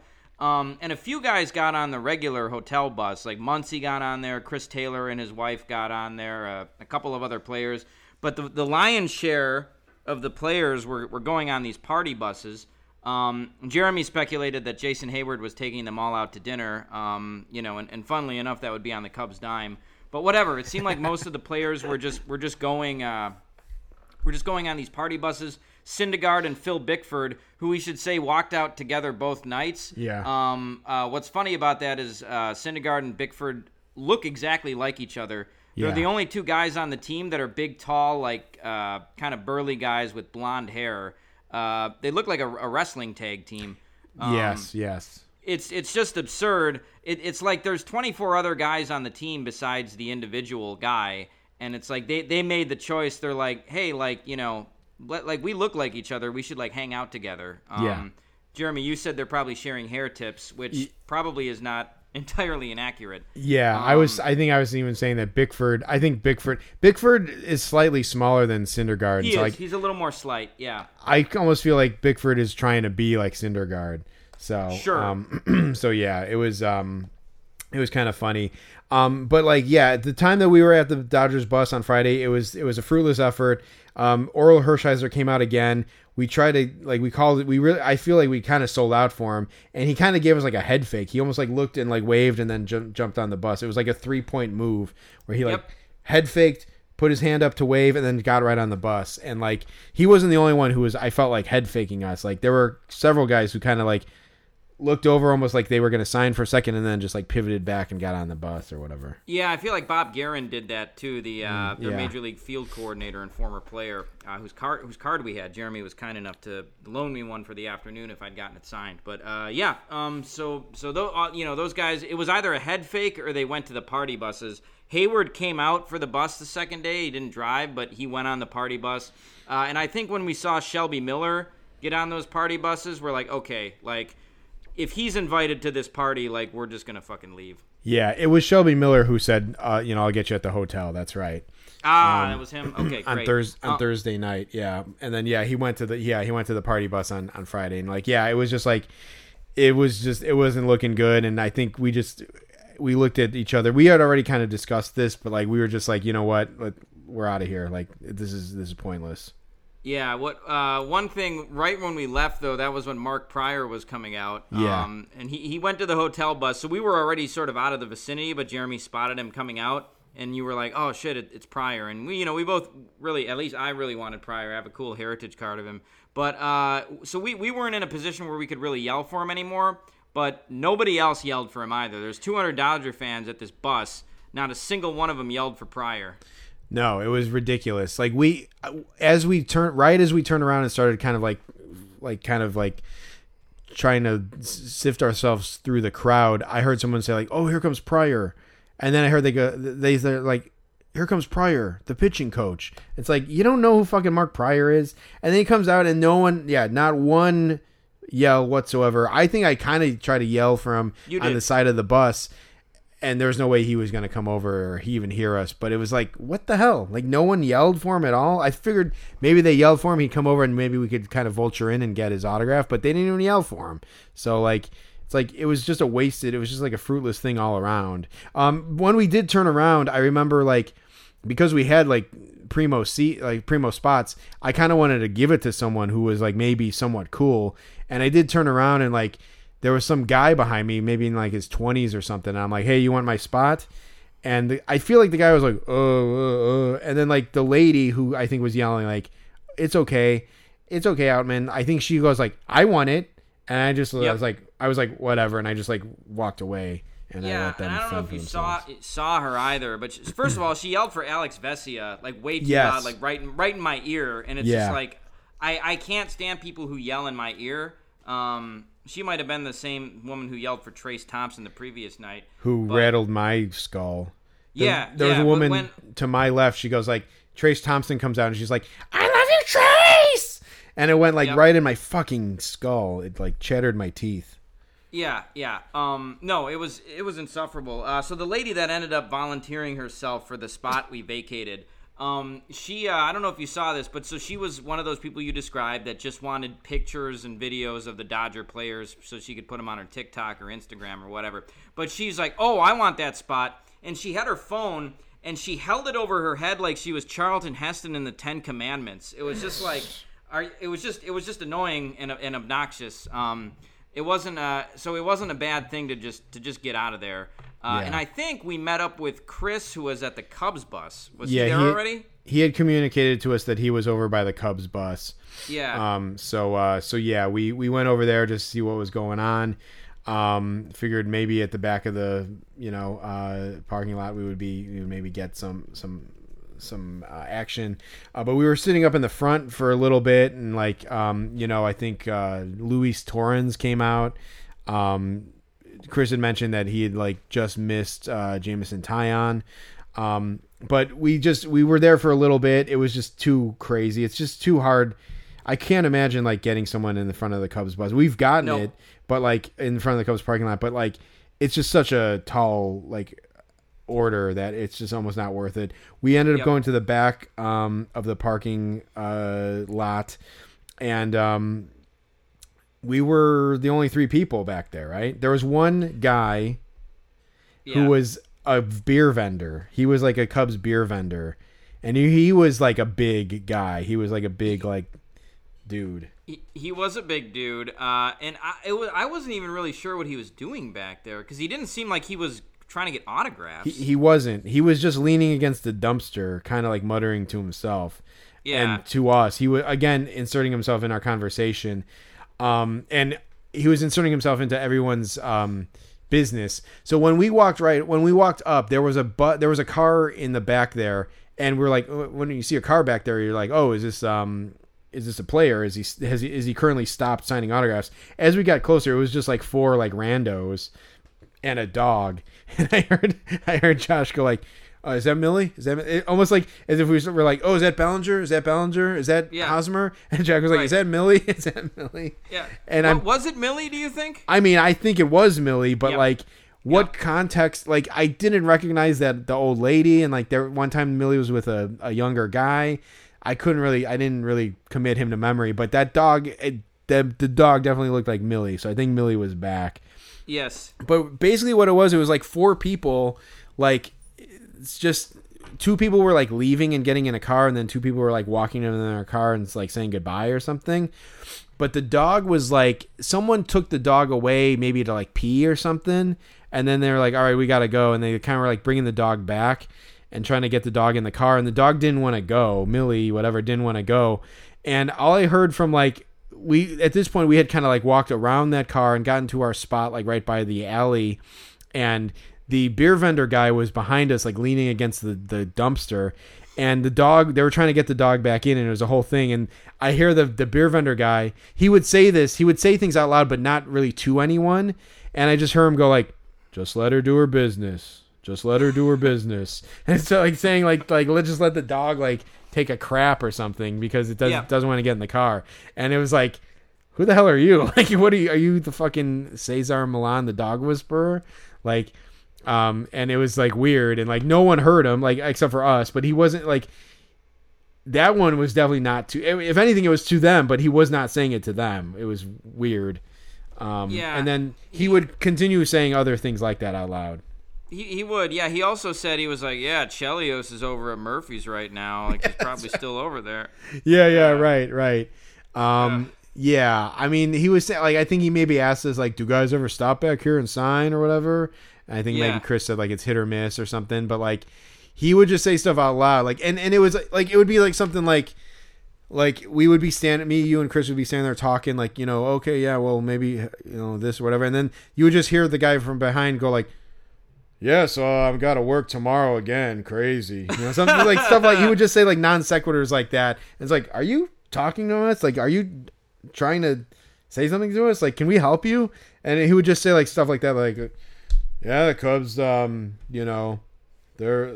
they did a good job today or something. It wasn't even that related to anything. It wasn't even that topical. It was just non sequiturs. No, it was weird. And he was definitely just he wasn't a guy you would have wanted to be out there with, if it was just you and him or something. I don't know. Yeah, it was just, right. He had a weird vibe, but I mean that's kind of what you get when you're leaning against a dumpster. So I don't know. And he was leaning on this dumpster too. It was just an odd choice. It was weird. It was sort of across the street of the parking lot. There was this couple, and we didn't notice them at first. They were about our age, maybe early 40s. They seemed older than that. I want to say they seemed older than that. Sure, maybe like 50. Yeah. So yeah, they were a little older, but you know they were fully adults. They weren't some drunk like 20-year-old couple. But, No. So they we didn't notice them. But so we were just kind of chilling there, and I think you, me, and Chris were just talking about something, and all of a sudden we heard yelling. We heard them yelling at each other from across the street. Yeah. And Jeremy's like, uh-oh, we got a domestic situation here, and so the guy was yelling at presumably his girlfriend or wife about how they missed their train, and he kept going like, "We missed our train," and that was all you could hear. He's like, "We missed the last train out of the city," or something like that. "We missed our last train. How are we gonna get home?" Which, if you know anything about the metro, it was like 5 in the afternoon, and those trains run like hourly. To like all places. So it's like, no, there's no way that they missed their train. The funny part about it is that he kept walking away from her, like storming away, and then walking back. It happened about 3 different times where he walked completely away and then came back. I likened it to the old Earl Weaver clip where he's arguing with the umpire Ed Haller about just some bullshit, and they're like, "You're a liar! No, you are a liar, Earl." It was the same vibe. This guy even had it was almost like a baseball fight that was happening outside of the stadium with between an umpire and a manager. This guy's body language, like he was kind of hunched over, he was making big gestures with his arms, and then the woman just wasn't having any of it. It's like no matter what he said, it was like she completely disregarded. She was ignoring him. She was on her phone, and Yep. he's like, "What are we gonna do?"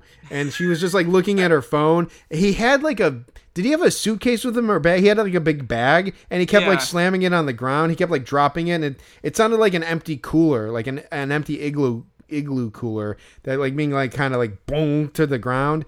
And he's like, "We gotta get up. We gotta start moving." He kept saying, he just is pleading with her, and the woman was just like, "What do you want me to do?" or something. "What are you talking about?" And she was just looking on her phone or something. It was, I almost it pains me to kind of even get into this because there's no way we can do it justice of what it was. It was just no. The guy was he was just "No, we missed our train." And it's I couldn't even do the voice, but it was just, it's seemingly there was no one there to watch them. We were lucky to get a window in on them, but it seemed they were they seemed to think they may be by themselves or whatever. Or they were just yelling and didn't care if anyone heard them. But it was our own little show, basically. Yeah, it was great. And the guy was definitely throwing a tantrum. So the way it ended was he just decided to sit down against a building. And for about 15 minutes, he was just sitting there as she had her back to him and was just still on her phone. Whatever they were trying to resolve, to get a train or something, there seemed to be no resolution in sight to it. So I don't know how they eventually got off that street corner, but neither one of them seemed to be actively trying to solve whatever problem they were having. They may have been there till the next train the next day, but unless they were taking an Amtrak, I don't know what other train they couldn't have just gotten in another hour, or 2 hours at the most. But yeah, so and they were from the suburbs, seemingly, and I just Godspeed to them. I don't know what happened, but yeah.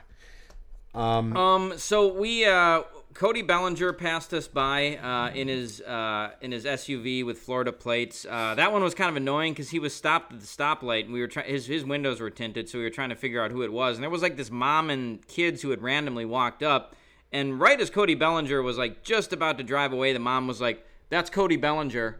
And you were "Oh yeah, it'd be nice if she would have mentioned something like that a little sooner."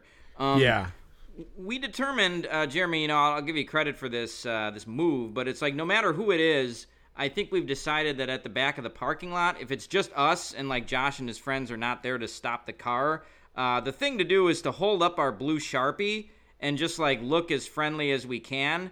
And then, either whoever's in the car will stop or they won't. We pretty well identified Jan Gomez's car, but it's hard to make these guys. Yeah, it's we realize just ask for the autograph and then find out who it is when they stop, and then just try like hell to get their card ready. Yep. I think, do you keep yours in alphabetical order by last name? With the Cubs, I do. The visiting team, I haven't the last couple times, but yeah, they're in alphabetical order, I think. Okay, yeah. So like, yeah, you have to have some sort of like method in order to find the cards in a quick fashion because you got to pull it out really quick. And so yeah, so like we were just it occurred to us like to just try to stop the car first and then get the autograph. I think Brandon Hughes came by, Michael Rucker came by being driven by his like girlfriend. Swanson got picked up by a private driver who was like waiting there in like this like Cubs leather jacket. And then like I guess like the last car to come out, we made him before he stopped, right? Yeah. Yeah, we did because we knew what his car looked like too. So we were like, oh, that's Jan Gomes. So that was one where we made him. But we we did the move where we just held the pens up, and sure enough, he stopped. And it was just you, me, and Chris. Yeah. He stopped for us, and he signed for us. And we got him on 3 different teams, which is funny. So I got him on Oakland. What did you get him on? I got him on his Cubs card, his Cubs update card. So this is his first non-photoshopped Cubs uniform card, and Chris got him on a Nationals card, I think. Okay. So I think it was a Heritage that Chris got him on too. Yeah, I don't even remember him being on the Nationals, but he was on the World Series team, right? Did he catch the last out? Yes, that's right. Yeah, I kind of forgot about that. Yeah, that's right. So I had a card. I have like 3 Jan Gomes cards that I want to get signed, honestly. And I went for the Cubs one. I got him on his Heritage card last year, which was on the Cubs card, but it was like photoshopped.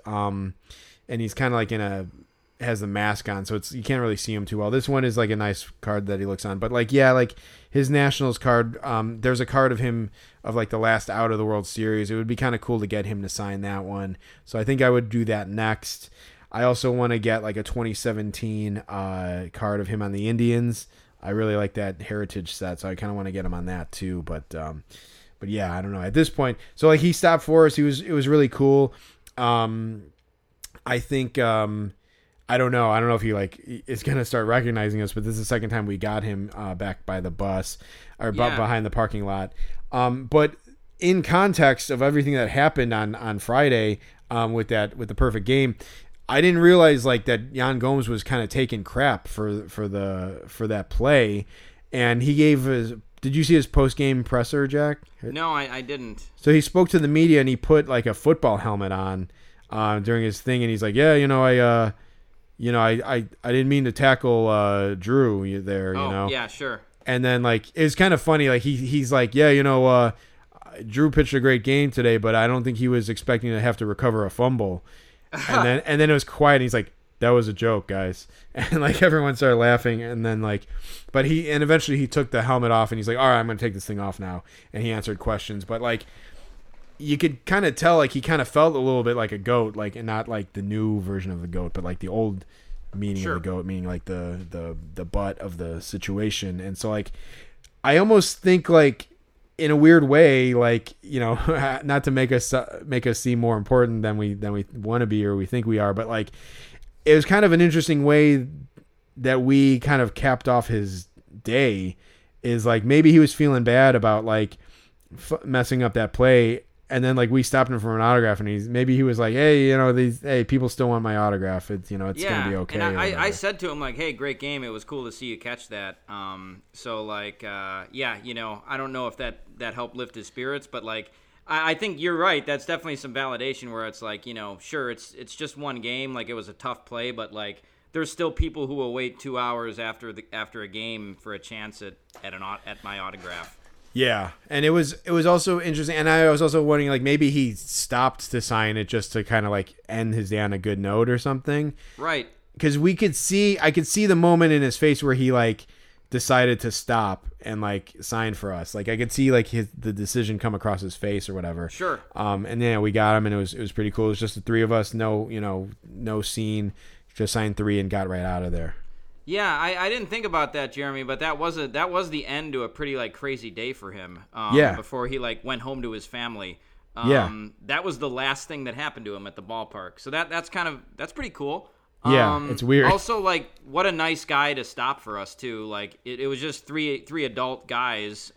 He had nothing to gain besides whatever his reasons were. Maybe it's just being a nice guy, but. Yeah, I gained a lot of respect for him. Yeah. You mentioned is he going to be a manager one day? He seems like a funny guy, so he's become one of my favorite Cubs players. It seemed like a puzzling signing when they got him, but I like that he's on the team. I hope they maybe sign him to one more 2-year deal or something to end his career. Yeah, for sure. Yeah, I've come way around on Yan Gomes, and I mean you can't argue with the fact that the guy's been on,